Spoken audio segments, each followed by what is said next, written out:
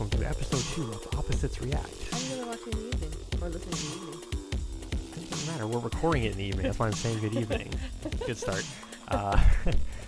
Today is Wednesday, February 5th, 2020. My name's Tyler, and here's my wife, Sarah. Yo, yo. So, we like I said, last week obviously was our first ever episode for this series, hopefully a long-running series.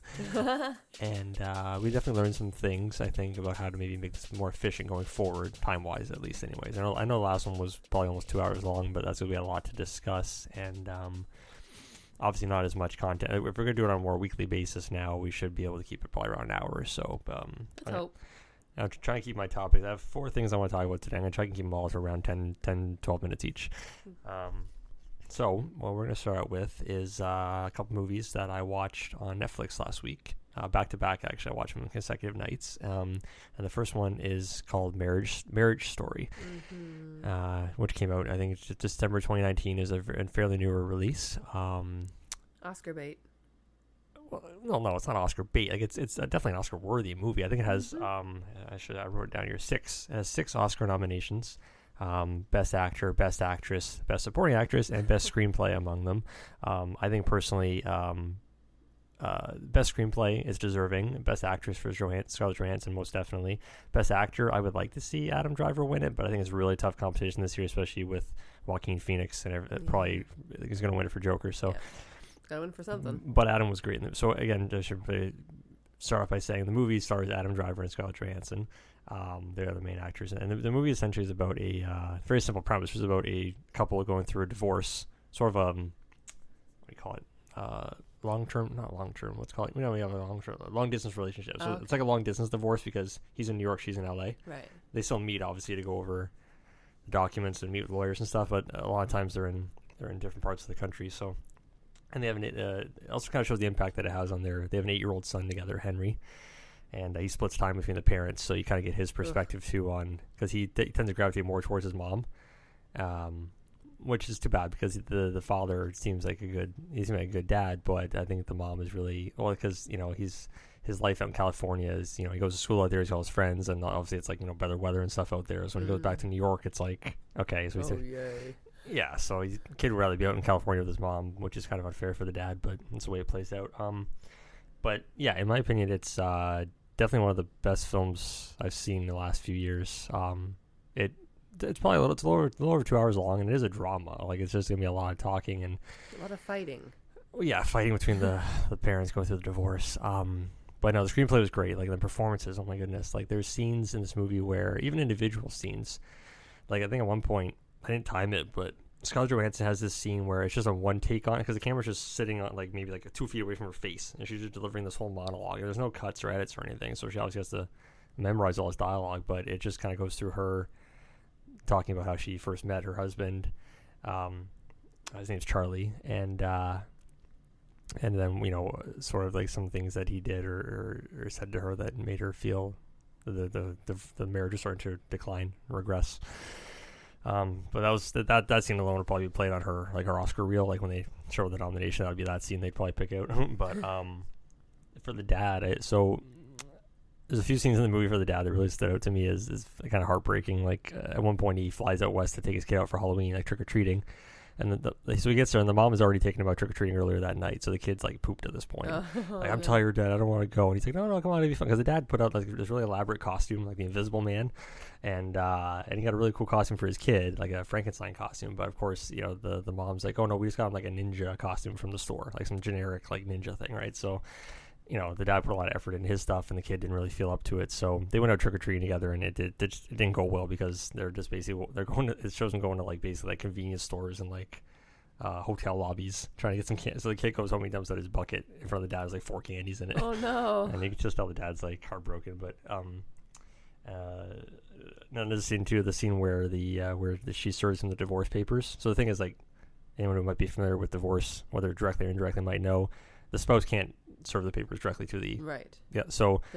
Right. So in this case, Scarlett Johansson's character, and God, I should have wrote her name down here. It's bugging me. I can't remember her character's name, but she basically tells her husband to meet her at her mom's house, her mom and sister are there, and she says to her sister, like, you're gonna serve him the papers, right? And they're going through this whole like elaborate, like, I want you to like walk in while I'm talking to him, and like you just kind of like put him down or serve him. They're trying to make it like almost like a play, like you're orchestrating this whole thing. Of course, it didn't go well because Charlie shows up and the mom and sister both love him.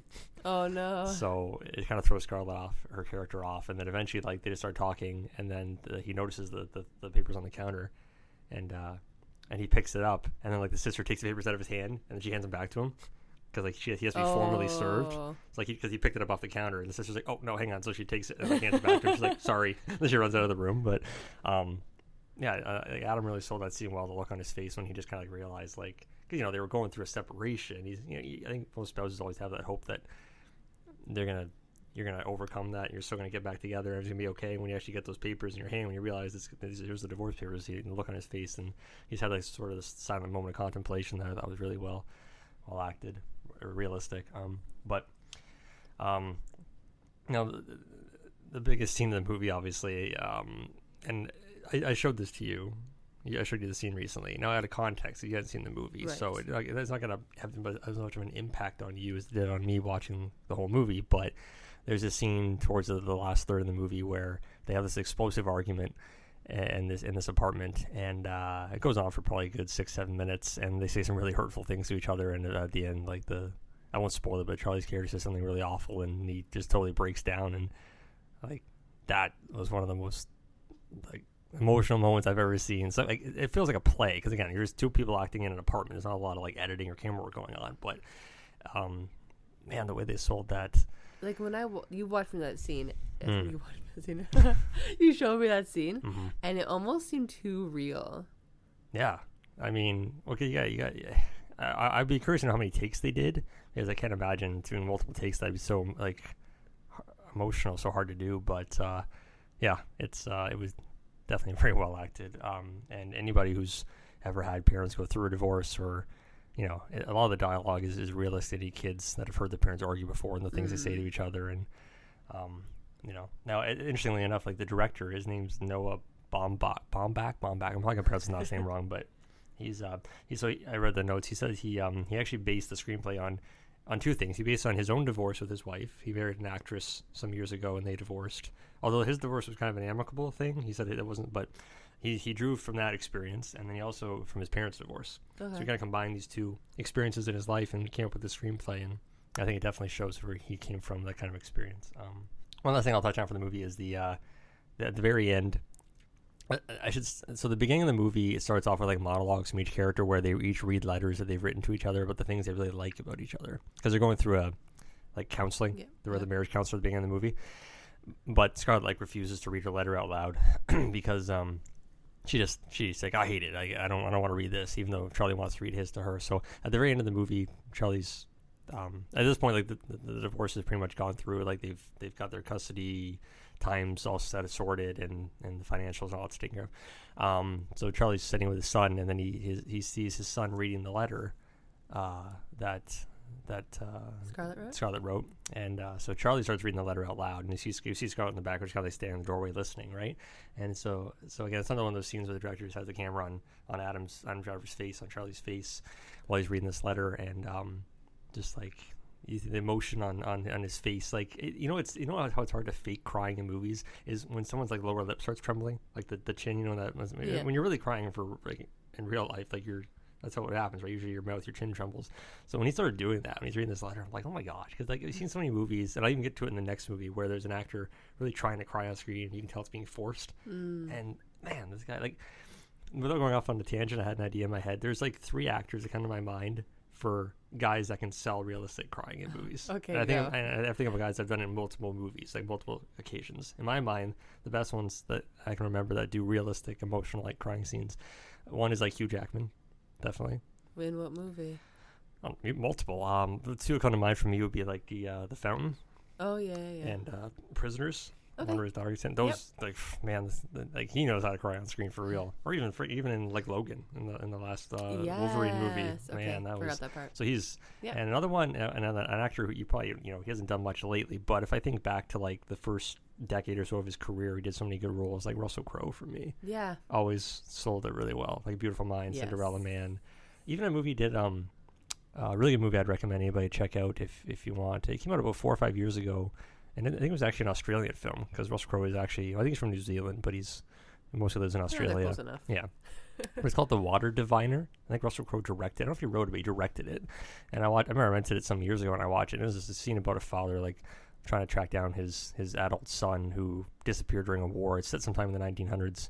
And that was a really good movie. And again, he has an emotional scene in that one where I'm like, oh yeah, see, he can act really well when he wants to. When he's not doing these stupid, The Mummy, these other roles he takes lately where he's just kind of doing it for a paycheck, it seems like, but it's a shame. Anyways, got off on a tangent there, but Marriage Story, to wrap this up, Marriage Story, great film, definitely recommend you check it out. I mean, it is kind of a hard watch because it's very emotional. It's very, especially for anybody who's gone through a divorce or had parents go through a divorce, it can really hit a lot of those memories for you, but I think it's a film worth seeing for sure. Yeah, the performances seem amazing. Like, it almost sold me on watching the whole thing. Just that one scene I showed you. Yeah. Yeah, so the next film that I watched on Netflix was called Uncut Gems. And this is another film that came out, I believe, in December of 2019. So it's interesting because it came out in time, to obviously qualify for the Oscars. And I think the studio was hoping that it would get some Oscar nominations because no Oscar nominations at all. It did win a lot of other awards, like other affiliates and websites and papers and stuff have given it a lot of nominations. But for whatever reason, the Oscars didn't see it that way. Now, I should preface by saying that for anybody, it would probably turn a lot of people off if I told you, come watch this movie about Adam Sandler. Because anybody who, you may like the movies he's done the last decade or so. He does a lot of those generic, like, Netflix comedies, like, really just corny, like, yeah, he has easy to change movies. his style since the 90s. He's not, I think of, like, the glory days of, like, Happy Gilmore, Billy Madison, Big Daddy, yes. Waterboy, stuff like that. Now, in the early to mid-2000s, he did actually do a bunch of dramatic roles. He did try and branch out a bit. I don't think it did well, though, for him. Well, he definitely, critically, it opened some eyes because everybody's like, okay, so he can do serious roles. But then, of course, like in the last decade or so, he regressed back to these, cheesy comedies, like, stuff like Grown Ups, Jack and Jill, all these terrible comedies. But, so when I first heard, like, when I saw the trailer for this movie initially, I thought, okay, this looks cool. Like, he's trying to do the drama thing again. And then I heard, like, the reviews came out and all this awards buzz. And I was like, okay. So I checked it on Netflix, and I went with kind of high expectations based on what I'd heard. And I will say, go off the bat, I do like the movie, although I think it's very divisive. Like, even just for a close comparison, like, I told my mom to watch it. So my mom watched it. She had to watch it over. It's about a 2-hour movie, but she had to watch it over 2 days just because the content maybe just didn't grab her the first hour or so. But she watched it over 2 days. She eventually did finish it, but she said she didn't really like it too much. She just, I don't know. She found Sandler's character to be very annoying in the film. Yeah, because this is not comedy. This is super drama. There's a skis bag. So basically, in the movie, his character he runs a jewelry store in Diamond, like a high-end Diamond District, Diamond Market. Yeah, like a high jewelry store in downtown New York, like Manhattan or something. Like to the pros. Yeah, but he's definitely shown the beginning of the movie to be a hustler, a degenerate gambler. I mean, basically, he has no redeeming character at the beginning of the movie. You realize that he's going through a separation with his wife. He has kids, but he has a mistress on the side, which the wife knows about. So he's obviously like he's cheating. He's definitely hustling his customers, and he doesn't treat his staff well. He's got so much debt in like so many places too. Yeah, the movie starts off with him basically like he's got these big goons, like these I can't think of the word for it. Goons is fine. Yeah, but like they're trying to, he owes someone $100,000, and they keep harassing him and threatening to beat him up and stuff like that. So they're a constant presence throughout this movie. And then you find out later on that the $100,000 he owes is actually to his brother-in-law, which makes it even better. Ooh. And then the movie, the reason it's called, I guess, Uncut Gems, is because the idea is the main character being in the movie, it shows this like diamond mine in Ethiopia, and these two miners find this huge gem, like this thing the size of your fist, big like black opal they call it, and it's worth something like Sandler's character, whose name is Howard Ratner, he thinks it's worth like $1 million. Yeah, well, actually I didn't put two and two together about the name until now, but you're right, that could be intentional. Yeah, he basically pays like $100,000. He borrows $100,000 from his brother-in-law to basically get this diamond, this opal, out of Ethiopia into his place in New York, so he can sell it on an auction for like $1 million. Is what you've had it appraised at. It's like $3,000 per carat, and things like the size of your fist, right? So it's huge diamond. So yeah, but then like the movie shows him constantly like he likes to bet on basketball a lot, and then as it turns out, one of the guys who like brings customers to his store, he knows Kevin Garnett. Now, Kevin Garnett, for those who don't know, he's a real life NBA player. He's retired now, but he was like an NBA, one of the best players. He's not in the Hall of Fame yet. I don't think But he was a superstar. he's a superstar. I don't know if he's a Hall of Famer, but he's definitely a superstar in the recent NBA history. Anybody in the last 20 years probably knows who he is. But so he acts in the movie, and he actually, for his first acting role, he As did himself. he acts himself. He's not playing a role. No. But he did a really good job. If you didn't know who he was going into the movie, you think, yeah, he was a good actor. But no, he so curious to see if he does any more roles. If this was just like a one-off, I don't even know how he was really like contacted by these. So the writers/directors for this film, it's two brothers. I wrote them down here. The names are Josh and Benjamin Safdie. They're a little bit older than us, actually. They're in their mid-30s, and this is their third feature film. I haven't seen the first film they did, but the second film they did, I saw it on Netflix a couple years ago, and it was really good. It was called Good Time with Robert Pattinson. Okay. And it's another movie Those where two words don't usually go together. It's a good movie, Robert Pattinson. well, no, hey, that's not fair. Everybody's giving him too much crap, just like Kristen Stewart. They both get so much crap for the Twilight movies. Kristen Stewart's gone on to Diggory. Kristen Stewart's gone on to do some better roles. She tried to distance herself from that. And I think Pattinson. I mean, for those who don't know, the last few years, Pattinson. Yeah, okay, so he's been cast as the new Batman. He's in the new Christopher Nolan film coming out this year. Is he really? Yeah. Oh, I didn't know Yeah. And he was in that other one called Good Time, which came out, I think, 2014 or 2016. I don't remember the exact year, but he was really good in that movie, too. Anyway, so these directors, though, they have a very specific style of writing and directing, which if you've seen Good Time and you see Uncut Gems, you'll definitely notice the correlation. But they write very fast-paced dialogue. Like a lot of people like talking over each other, overlapping dialogue, and the films are shot and edited in a way to make you feel like there's not a moment to breathe.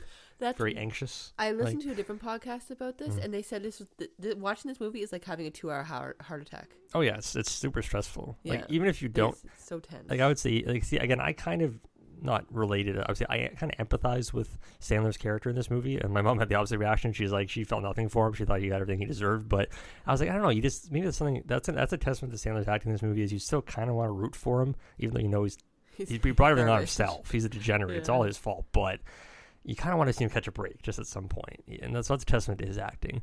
But again, to kind of make that correlation where I said back to Marriage Story, where I said Adam Driver was like amazing at acting and those crying, those emotional scenes. Right. There's a scene towards the end of this one where Sandler does kind of have a breakdown because everything's just happening in this movie. He has a breakdown in his office where he starts crying in front of his mistress or whatever, and that part didn't really do it for me. Like that crying felt a little too forced for me because I wanted to empathize with him, but I was just like, yeah, you're trying a little too hard here. So I kind of knocked off points for that, but the rest of the movie, like I said, he was great in it, and I'm not gonna spoil the ending, but it definitely has a tragic ending. I mean, to be honest, if you're watching the film, you don't really expect it to have a happy ending. It doesn't deserve a happy ending, and the director's previous film, the one I referenced with Pattinson, Good Time, also didn't really have a happy ending. So I don't know if that's a trend for them that they have they focus on these like degenerate characters who show a little bit of hope, but give them a little bit of they want to root for them, but at the end, it's not going to turn out well for them. But again, I wrote down on my list here. I said I think this is probably Sandler's best performance, at least in a non-comedy since he did a movie in 2002 called Punch Drunk Love. I heard that one. That's a really good one. That's another one where he plays a character with anger and anxiety issues. So I don't want to say he's typecast, but he's good at it. He's definitely good at these kind of roles, and I'd like to see him do more of this stuff. Honestly, I thought he had more deals with Netflix to do more movies. He does, but again, I feel like it's gonna be more of those comedies type roles. Oh, okay. Like I think he did one last year called Murder Mystery. Him and Jennifer Aniston, which apparently, like the thing with like these stats, these Netflix movies that he does, like people watch them like crazy. Like, I know. They're like the most watched movies on Netflix. So some people are obviously eating that stuff. Yep. Eating it up. So, power to him. I mean, he's probably obviously making a ton of money, and for those kind of comedies, I feel like he doesn't really have to act that much because he's a pretty funny guy. Whereas a movie like this, you can tell he's definitely putting in a little more effort in to try something different. So I appreciate it. Like I said, so to wrap this up, film was called Uncut Gems. I think it's divisive. It's a tough one to recommend to people because, like you said, you're watching 2 hours of anxiety. Yeah. And like I said, if you know going in, it's not going to have a happy ending. If that's going to bother you, then I'd say don't waste your time. But if you're okay with seeing a good performance and Adam Sandler coming around. Yeah. Oh, one more thing I want to touch on in the movie. I just put it in my notes here really quickly. So there's a lot of backlash I saw on this movie on like social media and stuff that some people thought. So I didn't really get into this in my summary at all, but Sandler's character is Jewish, like his family. Yes. Now, people are gonna say it's a stereotype, like a Jewish what do you call it? Diamond dealer. Diamond dealer, because you see that a lot in popular media and movies and stuff. But I think the reality is a lot of them in downtown New York. And again, this was set in. It's not really set in modern times. I think it's set in the early 2010s, That's what I heard. 2012, like a decade ago, roughly. So. I'm sure there probably are still a lot of Jewish dealers around in New York. I mean, so the directors in this case, so I wrote this down. The directors are actually both Jewish born. Okay. Like their families are Jewish, so they and these directors, these younger guys, are in their 30s. They were born and lived in Queens and Manhattan, so they know this area. They know what it's like. So I feel like they drew from that experience when they wrote this screenplay. And so I don't buy any backlashes online where if you're saying it's a bad, I don't buy that. It doesn't really play in the movie that much, anyways. It's about the character being a bad guy. It has nothing to do with him being Jewish or not. Yeah. So take that for what it will. But I didn't see that being a factor at all for me. So yeah, Uncut Gems. Like I said, I mean, both those last movies we talked about are on Netflix. So if you already have a Netflix subscription, boom, you're not going out of your way to pay money or to have to rent these or anything. So check them out if you're interested. Definitely good experiences either way, whether you like it or not. I think it's a worthwhile experience to watch. So next thing I want to talk about, this came out, we're going to talk about a movie trailer that came out, it was last Friday, I think. Last Friday this came out, and it's the new Fast and Furious trailer. Now I wrote it down as Fast and Furious 9 because I honestly didn't know what it was called at the time. Then I had to look it up. And this is it not just Fast 9? No, apparently the title is F9. The Fast Saga. So we're playing on a keyboard. So I'm just like, they keep the names of these things. If I remember correctly, I think. I'm going to try and run these down off the top of my head. I think it goes the Fast and Furious, like the very first one. Then it was Too Fast, Too Furious. Right, of course. You have being to use cute that. with the twos in the title. And then it was Fast and Furious Tokyo Drift. Yep. Was the third one. And then the fourth one, they just called it Fast and Furious, which is kind of confusing because you already had the Fast and the Furious, and now it's just Fast and Furious. And then they started getting weird with the naming schemes. They went to Fast 5. Yes. And then, was it Furious 6? Oh, no. Falling or apart. Furious 7. I can't remember how they did 6 and 7. There's something to do with Furious. And then 8 was just called The Fate of the Furious. So, okay. And now they're going with just like F9, The Fast Saga. I'm like, all right, whatever. So they're just having fun with these titles, and they're trying to, I mean, reality is these movies are huge money makers. I mean, it's funny to think. So the very first film in the series came out back in 2001. So you're talking almost 20 years ago. Okay. When this first one came out. Now, to put it in context, Vin Diesel is 52 years old now. Like, he's almost Tom Cruise age. That's how long he's been doing these Fast and Furious movies for. Wow, it's awesome. And I mean, he still looks good for his age, Vin Diesel. Sure. But I'm not really buying a lot of the action scenes so much anymore. Oh, no, don't say that. As when he was a bit younger. I'm thinking now, okay, that's a stuntman, that's a stuntman, that's a stuntman. Tom Cruise still also does his own stuff, too. I know, but I don't know. I feel like Vin Diesel got away with it a bit more when he was younger. Keep the magic alive. Yeah. So, whatever. I mean, hey, I'm still looking forward to this film because it is. That's what I thought, though, when I never got around to seeing Hobbs and Shaw last year. Well, I heard it was hot garbage. I heard that, too, and that's why I was put off by it, because the trailer was right up my alley. The trailer was like, oh, this looks like stupid, silly action. Exactly, right? Sometimes you just want to have those popcorn movies where you turn your brain off and enjoy what you're seeing on screen. But, I never saw Hobbs and Shaw because I just heard too much backlash. And, I'll get Netflix? No, it's not now, so.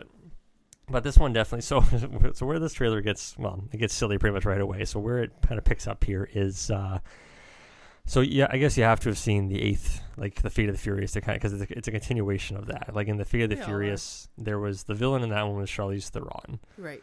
Her character's name was Cypher.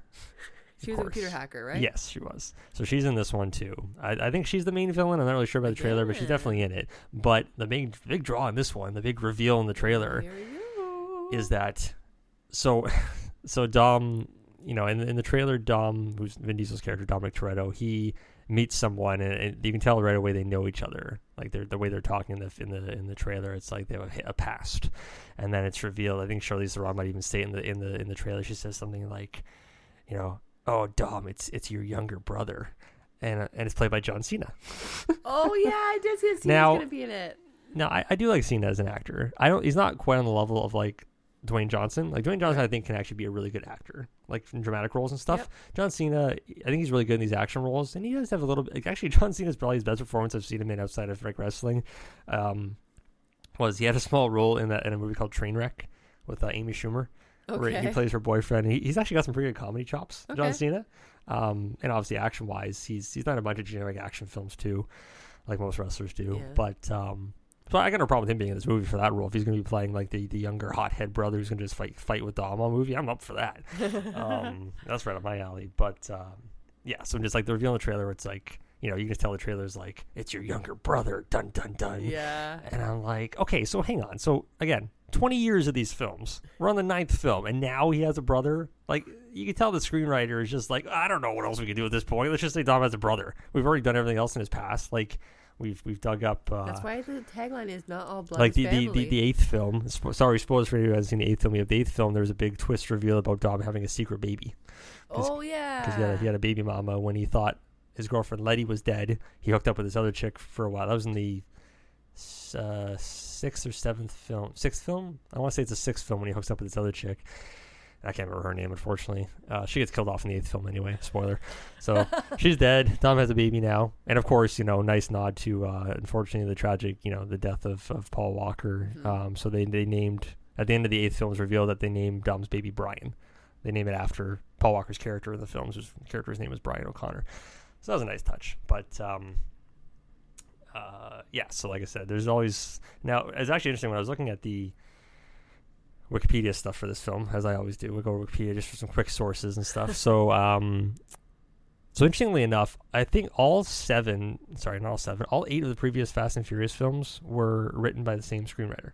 Really? Or at least, like, some films had come multiple screenwriters, but usually there was always one. There was always usually one consistent guy in all these screenplays, and they'd probably bring one other guy to like tweak them or something. But this one has an entirely new screenwriter, like one guy by himself. So I'm like, okay, What happened to the other guy? I have no idea, but I'm very curious now with this new screenwriter. I mean, anytime you bring a new screenwriter onto a long-running series like this, you always wonder if they're going to have their own little twist on it. The trailer didn't seem to indicate anything other than this is going to be another one of these Fast and Furious movies, but I mean, I think there had to be a reason why the other screenwriter didn't come back or why they chose to go a different direction. Yeah. So we'll see what happens. But I mean, for anybody who thinks that these movies are pointless or a waste of time, I mean, you're not wrong. I mean, if you don't want to see the movie, by all means, I'm not going to hold it against you. Yeah, but for context here, the 8th film made worldwide $1.2 billion.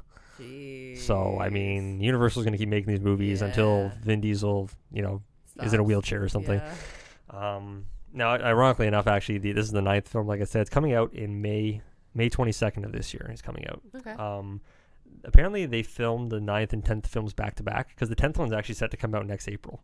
Wow. So they're having less than a year turnaround on these two Well, films. Does Universal need the money? Maybe. Yeah, I mean, Universal had some duds, so... Yeah. But, yeah, apparently the 10th film was supposed to be the last one, so Vin Diesel says, but who knows, I mean. And honestly, the joke has been running, the joke's been going around for years now with how ridiculous these films have been getting ever since the 5th one. They just keep trying to one-up each other with how ridiculous the stunts and like the Mission stories can Impossible. get. Yeah, well, Mission Impossible is still a little more grounded in reality than these films. Like, come on, if you see, did I show you the 8th film, the scene where all the cars are being remote controlled, Yes, being that was hacked? funny. Oh my gosh! And then there's a submarine. I'm not even going to get into the 8th one. Really jumped the shark, but so the long-running joke But is that you loved it. oh, I still loved it. Yeah. But the long-running joke, going back for a few films in this series, has been like, well, one day they're just going to be in space, right? Yeah, of like course, like they had to go on the Dom's moon. just going to drive a car on a spaceship, and who's Yes. going to say otherwise? Because I mean, these films are just so ridiculous. Yep. But No astronaut training. and then sorry, one more thing. So then we'll get off this topic. But I'm surprised. the end of this trailer has a huge. Some people were actually annoyed that they spoiled this in the trailer, but I'm like, well, they had to because if you weren't sold already on the John Cena and all the other dumb action that was in the trailer, this twist in the trailer would really entice you. Would be that they brought back a character who was supposedly killed off, a fan favorite that people were really angry got killed off, which his name was Han. I don't know what his last name is, but his last name was Han. Last name. His first name is Han. I'm sorry. And so he was actually first revealed in the 3rd film back in Tokyo Ooh. Drift. And then he wasn't in the 4th one, but he was in 5 and 6. And then at the end of 6, all these movies, I think going back to... Have they all had them, or is it just maybe since the 4th one? They've all usually had like a post-credit scene, like a Marvel type thing. Of course. So at the end of the 6th film, which was the one that set up the Jason Statham villain for the 7th one. At the end of the 6th film, Jason Statham's character actually supposedly kills Han in a car wreck, in a car chase. Like he kind of crashes Han's car and then it blows up or whatever, and Statham makes a threat towards Vin Diesel, that type. But that was actually one of my favorite like credit teasers. Like after the 6th one, I was like so hyped for the 7th one. Cause I'm like, oh man, because like Jason Statham's awesome, and I wanted to see him play a bad guy. And then of course they kind of retcon that with this whole Hobbs and Shaw stuff now, because now Jason Statham's like a good guy. And I'm like, no, he's supposed to be the villain, and then you turn him into a good guy because of course he did. So he's so charming, but yeah, so now at the end of the trailer, this shows like Han like walking into this room with like Dom and all that. And she's like, "Hey guys, what's up?" And it's like, well, okay, so how are they gonna explain how he like? Oh, well, I guess you can explain it. That he crawled out of the car before it blew up or something. But it's like okay, whatever. They brought Han back, but it just made me laugh. So, like the end of the trailer shows like Han driving away in a car, and then it says like #justice is served or something. Yeah, you gotta have that in there. Well, yeah. I'm sure the fans are happy that Han's back. I mean, I like Han too. He was a good actor. The guy who played Han is a good actor. I think his name was Sung Kong, something like that. He's in a lot of other stuff too, but he's a really charismatic actor. So I'm happy he's back, as long as they have a valid reason for bringing him back.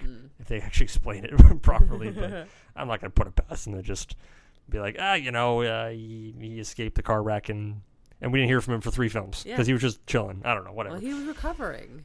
Sure. I don't know. All right. Anyways, that's my take on Fast. I was gonna call it Fast and Furious 9, but no, apparently it's F9, the Fast Saga. So I'll get used to that. Don't screw that up. But yeah. So that's pretty much all I got for movies right now. I haven't watched anything else, or really nothing else. There's really not much on my radar for the month of February, movie wise. You want to go watch Birds of Prey? Yeah, see, so okay, I wasn't going to talk about it, but we'll spend a couple minutes on it here. Just saying. Yeah, Birds. Well, for those who don't know, Birds of Prey is the new Harley Quinn. It's a new DC film based on Harley Quinn and a bunch of other characters. I don't know the comics that well, so I can't remember most of the names, to be honest. But all I know about the film is that, like I said, Margot Robbie's back as Harley Quinn. And apparently Ewan McGregor's the villain in this one. He's playing Black Mask, who's like a popular DC villain in the Batman universe, I think. So Birds of Prey. It was I saw the trailer a couple months ago, and I was like, okay. I mean, DC has kind of a hit or miss track record, but I liked Harley's. I mean, I like Margot's performance as Harley Quinn in Suicide Squad. Probably the only good part of that movie. And so I know she'll probably do good in the role again. But yeah, the reviews on this, so at least the early impressions are coming out. It sounds amazing. Like it sounds apparently like a Bad Boys 2 or 3 kind of amazing. Like that was like a surprise amazing.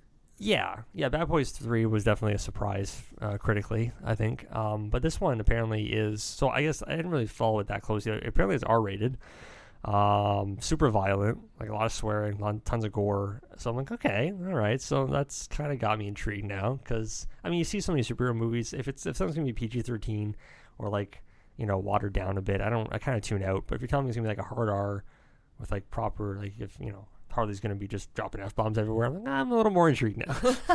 You might have my attention again. So I think I will go see that one in theaters. I wasn't really intending to, at least not maybe first week or so, but I think it actually comes out this Friday coming on the 7th, so I'll probably check that out sometime this month. The only other movie I was really going to see this month, though, mostly because of my son, was Sonic the Hedgehog. Valentine's Day, woo!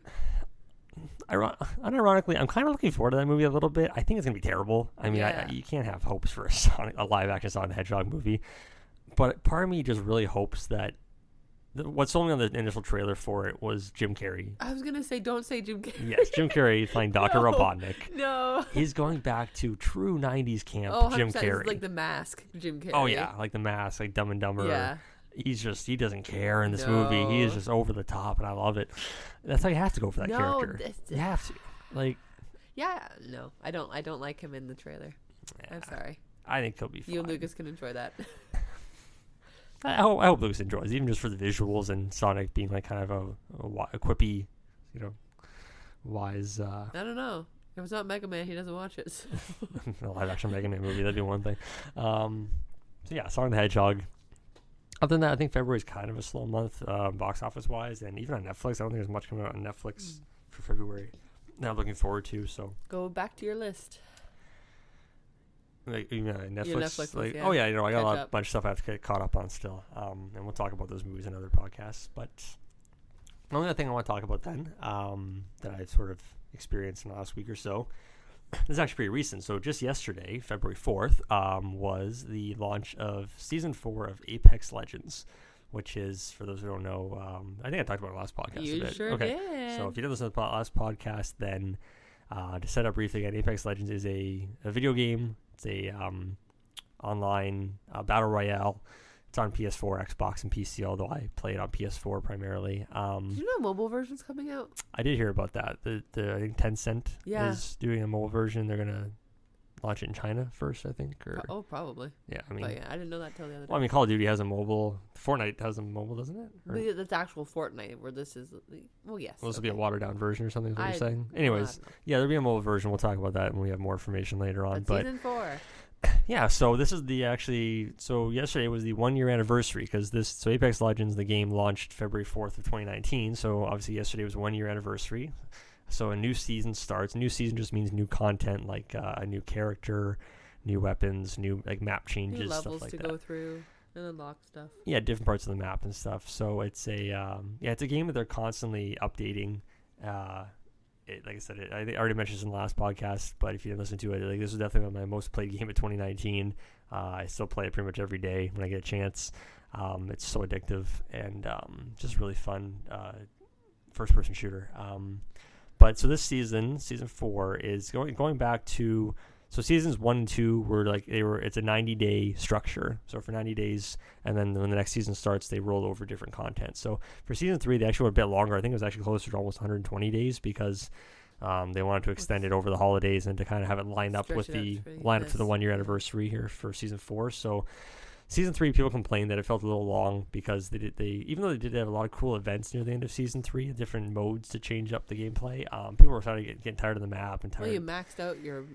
Yeah, if you're playing it every day like me, it's easy to max out most of the halfway through the past content and stuff. So people were really anxious for season 4, and like I said, I played it yesterday and a little bit more today actually before we did this podcast. And I mean, if you played Apex Legends before, it's more of the same. It's still great. They've added a new legend called Revenant, who's really cool. I think as with any new legend that gets added, it's going to take time for people to learn the nuances of the character and to see how it plays out, how he interacts with the other legends, like on it, because you play on a team of 3 primarily, right? So you have to know how his abilities and his skill set reacts with the other people you're playing with. But I think over time he's gonna be a really cool character. I mean, he's already cool in terms of like his personality, his lines, his voice lines, and the actor who does it's phenomenal. He's like the first bad guy. Yeah, like because there's like, for those who don't know, there's a mechanic in the game where if a teammate gives you an item or locates an item for you, you can actually thank them. You can press a button on your controller to thank them, and they'll usually say you're welcome or something. And his character, being like total just evil bad guy, he's just like, like, I'm not gonna thank you, or you're not welcome. Like he says cool lines in that. But, the gist of it is like, even if like he's going somewhere else on the map, and usually you tell your teammates I'm gonna go over there. And if you're Pathfinder, he'll be like, teammates, I'm going over there. Like, he'll be all happy, and Revenant will just be like, I'm going over there, don't follow me. It's like, okay, so this guy is just pure evil. But yeah, I hope that as with any of the legends, they'll always tweak him over time. They'll give him some buffs or change up his skills if they find him too powerful or underutilized. And there were some changes to the current map. Now, people were really hoping that in some capacity, season 4 would bring back the previous map, which is called Kings Canyon. It's not back yet. They're still using the same map as season 3, which is called World's Edge, but they have tweaked a lot of the areas. They've added new parts of the map, or they've just changed certain aspects of the map altogether to make it feel new. Like, they've destroyed buildings, they've created like gaps and chasms over certain areas, so you have to traverse it differently, which is really cool. Like, me playing it the last day and a half, it feels fresh. Like, there's even the new areas or the old areas that have changed. It for someone who's played hundreds of hours like me, it still feels pretty new, which I appreciate. And like I hope it brings in some newer players too, get some fresh blood into the servers. But yeah. So, and one last thing I'll say is so with every season they reset the ranked series. There's a ranked mode you can play in, basically. If you don't want to play in the casual servers, you can play ranked, and there's a point structure. I won't go into all that now, but basically it's supposed to pit you with people of your own skill level, essentially, right? Like, it goes up from bronze, silver, gold, platinum, diamond, etc. tiers. There's multiple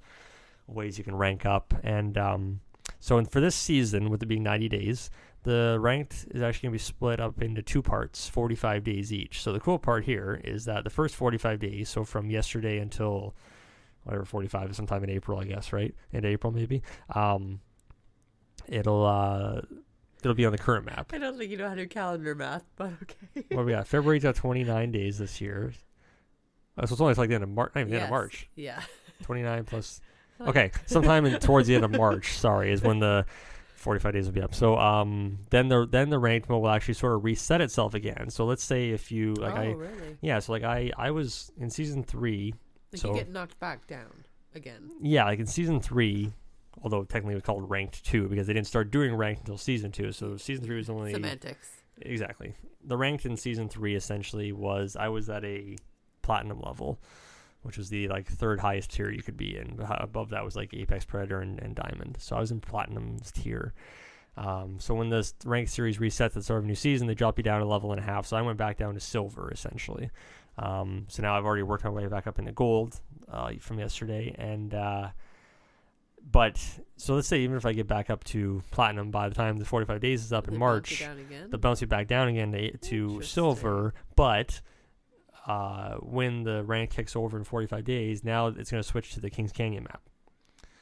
I think only for ranked though. That's where it's not clear yet. Is it only going to be for the ranked mode, or do the casual Apex players they might have get another to? event that take you back to Kings Canyon. Oh yeah, I'm sure they will. Like you seem to think they might have a Valentine's Day event, but I don't see that happening because I think it's. But what other holidays is there left? Like they're not going to do an Easter one or whatever. So I don't know what kind of holiday. It doesn't always have to be based on it. Just because I know, but like still. remember they had the first ever event they ran. I think sometime last fall. It was called like Iron Crown. Okay, that wasn't based on any holiday. It was what just... I really want is outfits for Valentine's Day. I want some suits and some cool dresses and stuff. Like I love the Halloween and the Christmas ones. So those are my favorite outfits. So that's all. I just want the outfits. I'm not ruling it out. You may be right. I just feel like them doing an event 10 days after the season starts might be a bit too close, but we'll see. But yeah, basically that's it for Apex Legends Season 4. I will probably talk about it a little bit on each podcast going forward. Only if there's any updates. I'm not, if anything changes within the meta or any additions, events, like we said, new costumes, stuff like that. Although I think this year with us having at the start of the year in January, we sort of, as most couples probably do, we reset our budget. Yay! Because I spent a lot of money. I spent a lot of money on Apex last year. I'm not gonna say how much, but you already did last episode. Did I say how much? Yeah, you did 100%. You have such. And, you did. Okay, a long running theme of this podcast too is probably going to be me having a terrible memory. I'm probably going to mention it, or in some capacity, it's going to come up in every podcast we do. Because last episode, I told you I would check for corrections for 2 things. Mm-hmm. Not even right after the episode was over, and I told you I checked them. You're like, "What things did you check?" Well, I don't think it's an unfair question to ask. I can't remember we talked for 2 hours. I'm going to remember what the 2 corrections were. Well, let's see if I'm not going to tell you. Well, I'll never know, I guess. But yes, if my memory fails me, I do apologize in advance. But I'm sure she'll be able to correct me. Yes. If she feels like it, I guess. If she doesn't want to feel like correcting me, then I'll never know. So that's all I got to talk about. How about I pass it over to you for a bit so I can take a drink? So I'm starting to lose my voice here. I really haven't done much. Like I've been sick. Yes, you have. So, if I'm not sleeping, I'm maybe playing something. So, the only game I've been playing this week is Cadence of Hyrule.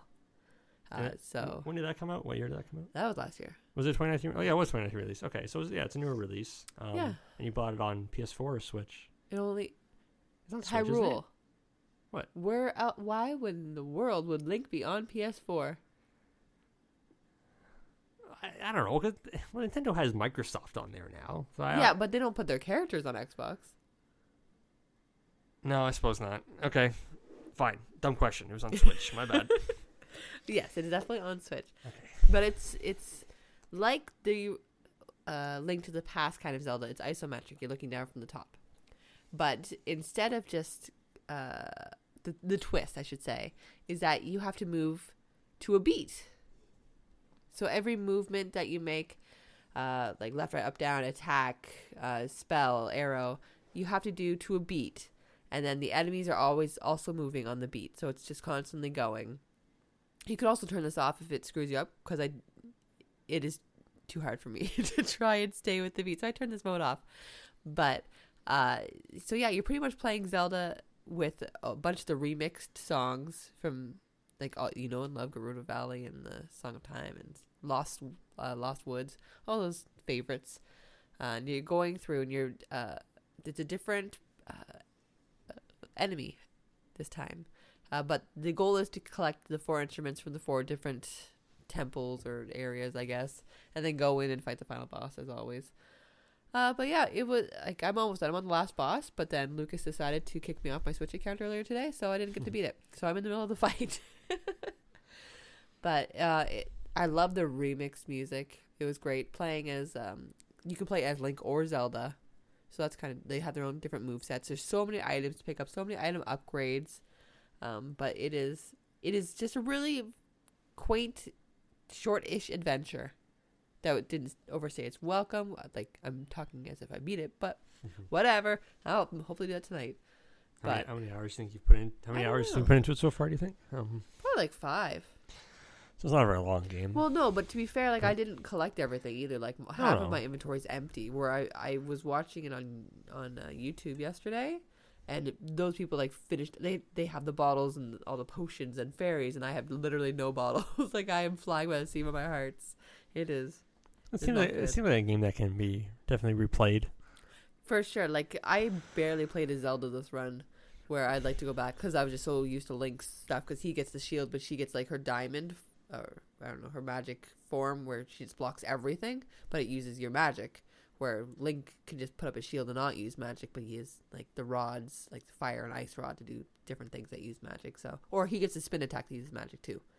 So they play a little differently, but you can also play as Cadence, but that's a different thing from Crypt of the Necrodancer, because that's who made the game. But yeah, it was really fun. I'm glad I picked it up, like, because I was going to play Patapon, which is another music game. Patapon 2, isn't it? Patapon 2, sorry. Okay, yeah. But yeah, but I put that aside to play. I don't know why I did this. I don't know. But you don't know why you're in the mood to play Cadence? You just felt like it? No, like, I went from one music game to another, and I'll go back to Patapon when I'm done. But yeah, pretty good. And what's after that? What's next on your radar? I think the next one you're probably looking forward to is what, Animal Crossing? Oh, Animal Crossing's forever waiting for. But it comes out in a month, right? It does. Yeah. There's like a few games this month that I have my eyes on, but the new Fire Emblem Three Houses DLC I think comes out on the 15th, the 13th maybe, 13th or 15th. Do you remember when when that DLC is supposed to come out for Control? No. I feel like it was March or April. It was sometime earlier this year. I started to go back and finish it. Well, by finished, you basically mean start over, because I only got a couple hours in before the holidays, and then I got pulled back in Apex again. So I do want to go back and play Control, because I mean that, like, with all the Giant Bomb stuff we watched last year, Control sounds like an awesome game, and I really want to sit down and. I haven't heard many bad things about it. Yeah, but I feel like it's a game I really want to play over like a solid 3-4 days, just kind of. Yeah, you'll forget how to play. Yeah. You gotta kind of power through it. You don't want to just leave it sitting and come back to it a month later. It's not that type of game. So once you max out the battle pass, the only time you ever play Control. Yeah. But yeah, this month has like the Fire Emblem DLC, Snack World, and Rune Factory 4. So I gotta look at my budget and pick which one I want. And then Animal Crossing next month. Do I have Doom pre-ordered? I do, don't I? No. I don't have Doom pre-ordered anymore? You have nothing pre-ordered for you. Yay. Unless you want, like, well, to be fair, you have Avengers pre-ordered. Oh, don't worry about that. Otherwise, no, not even Last of Us 2. You got nothing. Oh yeah, I can do a brief update on that. So I think in the last podcast I did mention that I had beaten Uncharted 1, the remastered version of Uncharted 1 on the Nathan Drake collection. I'm currently playing through Uncharted 2. I think I'm about, I'd say probably 80% through that right now. So I'll probably finish that in the next week or so I can move on to Uncharted 3. So my plan at the start of the year was to essentially play through all the Naughty Dog games before Last of Us 2 comes out at the end of May. I think it's May 29th it comes out. So that would entail I have to play through all 5 of the Uncharted games, and by 5 I mean like 1 through 4, and then The Lost Legacy, which is sort of like an unofficial 5th game of the series. And then I'll play through The Last of Us Remastered again, and I never played through The Last of Us DLC either, that Left Behind DLC with Ellie. No, you have not. So I want to do that as well. Yeah, so I still have obviously lots of time. I mean, we're only in the first week of February here. Get those games done before the end of May, but that's my goal. I guess I'll try and fit some Control time in there at some point. This is not happening. None of this is happening. Oh, man. At some point, it's like, there's been very few instances in 2019 where, and to its credit, there's been very few times where the Apex or the EA servers actually went down, That's true. It's pretty stable normally. So there was only a few times where, the servers were down or I saw some other kind of issue where I was like, okay, I'll just go play something else for a bit and then come back to Apex. So, but as long as those servers are up, I'm usually playing Apex. I'm usually playing Apex first. And, it's one of those games where I'm always like, okay, I'll just go on and play for like an hour or so. Never and happens. then either one of two things either happens. Either usually I'm playing by myself and then one of my other friends will come online, so I'll end up playing for another couple hours with them, or I'll play for an hour and I'll have a couple really good games and I'll be like, I can't stop get off now. You gotta ride that Well, hot because streak, you're having right? bad games, you have to turn it around. You can't end on a sad note at the nighttime. So Yeah, there's no winning. Yeah, my rule of thumb is like before I go to bed at night, if I'm playing Apex, I can't go out on like a 0 game. So this makes gotta- you stay up till 1 in the morning. Yeah, I'm usually chasing that. All the Chasing that kids are high. in bed finally. Yeah. Anything else from last week that really stands out No, for us? just being sick. Yes. Let's not be sick anymore. Don't let me into it. You're sick. I'm sitting 1 foot away from you You by have the an mic here, Apex so sickness. yes, that's true. Looking forward to. I know obviously we're still probably 9 months away from Extra Life again, right? Yeah. November 2020. Start planning now. Yeah, but I imagine that majority of my time on that will be spent on Apex, just like it was. We'll have a better stream though this year, like actually your gameplay. Right. Yes. Yeah. I mean, obviously the quality of my gameplay, the way we were able to have to record it last year wasn't great, but well, somebody can't have any lag, or else they're gonna have a hissy fit. well, you try. I can do it. I'm just saying, like, who wants to watch me run around lagging for 12 hours or however long I It's played literally for? like a millisecond. Well, we can try it. We're gonna. Okay, fine. We will try it. That's how you played Ring Fit. Eventually. I played it the day before I got sick, and now I can't do it because it hurts to my head. Right. Got meaning to go back to that. You played it for one day. Yeah, I kept thinking about going back to it. It's wonderful. Thinking is not going to. I'm honestly going to start over, and probably tone down these. I think the first time I went into it, I went into extreme. I had the difficulty, not the difficulty, but I had the intensity up pretty high, like not to max, but like maybe 75% of the way. And the number of reps they made you do, I was like, oh my goodness, I don't think I can do this for like 20 hours or however long that the story takes. It's long. I know it's long. It's I've heard long. so I think I'll tone that down a bit. Not the greatest shape. Right? You can fix that. Yeah, with Ring Fit. But you don't do it. You just think about it. Well, we can also go for jogs more often. We used to jog, remember? It's cold outside. Yeah, we still go on short jogs. It's cold outside. I know. I feel like this is turning into our own little marriage story here. No. To bring it back to the start of the podcast there. Full circle. Yeah. No. Well, we're almost at an hour on the podcast, so I think if we don't have anything else really to discuss right now, maybe we'll call it a wrap for today and see what we call it a wrap. See what we have for next week. So I'm sure some Oscar stuff, whatever. Oh yes. So let's finish off by saying that here. So this Sunday coming up, which will be, is it the 9th? Sure. Yeah, February 9th. You. Yeah, February 2nd was. Oh wait, we didn't talk about the Super Bowl at all. Well, what are you going to talk about? It happened. Okay. Shakira was there. Okay, so it was the Kansas City Chiefs, San Francisco 49ers. Spoiler for those who may have recorded it. I don't know why. Oh, come on. Who records things in 2020, but I mean. You don't record sports things. No, and unless you're living under a rock, you probably already know who won anyway. So the Kansas City Chiefs won 31-20. Andy Reid, longtime head coach, finally gets his first Super Bowl win. Good for him. Patrick Mahomes, MVP. It was a good game all around. Like you and I watched it with my mom. I quite enjoyed it. Yeah. Last year's was total dud. Oh yeah, it's definitely better than, and I say that as being a former Rams fan. Oh, you actually admit you're being former now, so I can keep the sweater. Yes, you can keep the Rams sweater. You were going to steal it anyway, but yeah. And then most people probably talked about the Super Bowl halftime show, which was Shakira and Jennifer Lopez. I thought it was it was. It was some people were annoyed by the lip syncing, but you kind of expect that nowadays No, with live performances. It was harmless. I think I saw a lot of moms complaining on social media about the dancing, Of course, but sexualized sort of performances, but that's just how it is. But yeah, overall, Super Bowl was really good. So now, maybe one other. Now the NFL is done. Obviously, this coming Saturday on February 8th is actually going to be the relaunch, I guess you can call it, of the XFL. Oh right, XFL's back. I'm gonna check it out this weekend. I'm curious to see. You go right ahead. What kind of football it's like. I know they have a lot of weird rules and you have to work. Okay, well, it's probably at nighttime, but anyways, I'll check it out on Saturday. But then this coming Sunday, February 9th, is the Oscars. I don't know what number they're on now, 82nd Oscars or something, I think it is. But to be honest, you know this. Obviously, every year I either say I am or I'm not going to watch the Oscars. Last 3 years you said not, but you still have watched them. Yeah, because there's always a couple people I want to root for. This year, actually, though, I think they got a lot of the categories right this year. There's very few that very few omissions or things were nominated that I disagree with. I think they did a good job, and I'm actually very curious to see if a lot of my favorites end up being the winners or get the recognition I think they deserve. Like one of the movies we talked about last week, 1917, I think I said had 10 nominations if I remember correctly.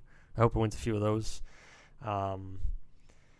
Marriage Story, as I mentioned today, 6 Oscar nominations. Hope it gets a couple of those recognition. But yeah, I think I will be watching it next Sunday, and even though it doesn't have a host, proper host, either. I know it feels weird. I don't know why they can't just bring back one of the old guys that was like one of like the non-offensive.